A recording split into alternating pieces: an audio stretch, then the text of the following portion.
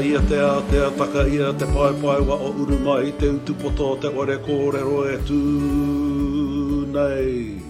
Kia ora. Welcome to Chase Channel, a space to share tupuna wisdom, Māori ancestral knowledge with you and the world.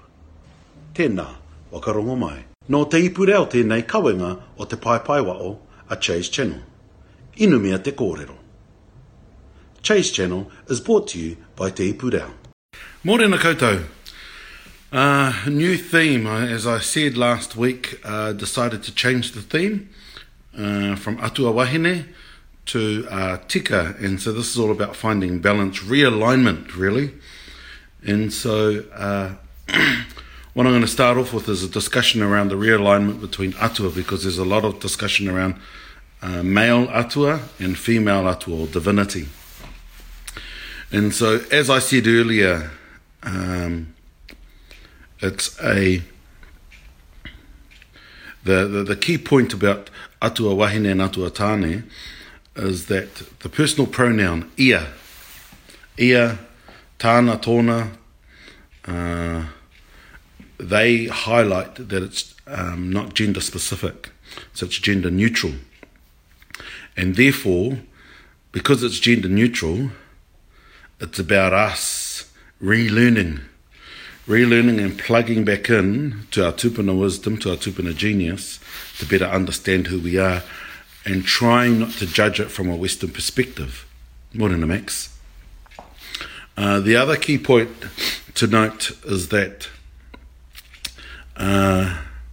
Christianity came and brought a new culture where everything was about male dominance and oppressing the female energy.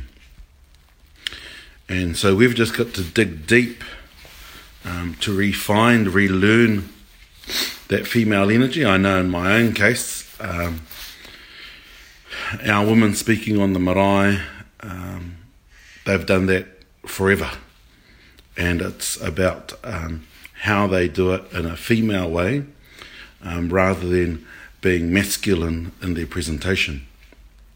And similarly, it's about guys not trying to take some of the female roles of our wahine, especially in kapaka.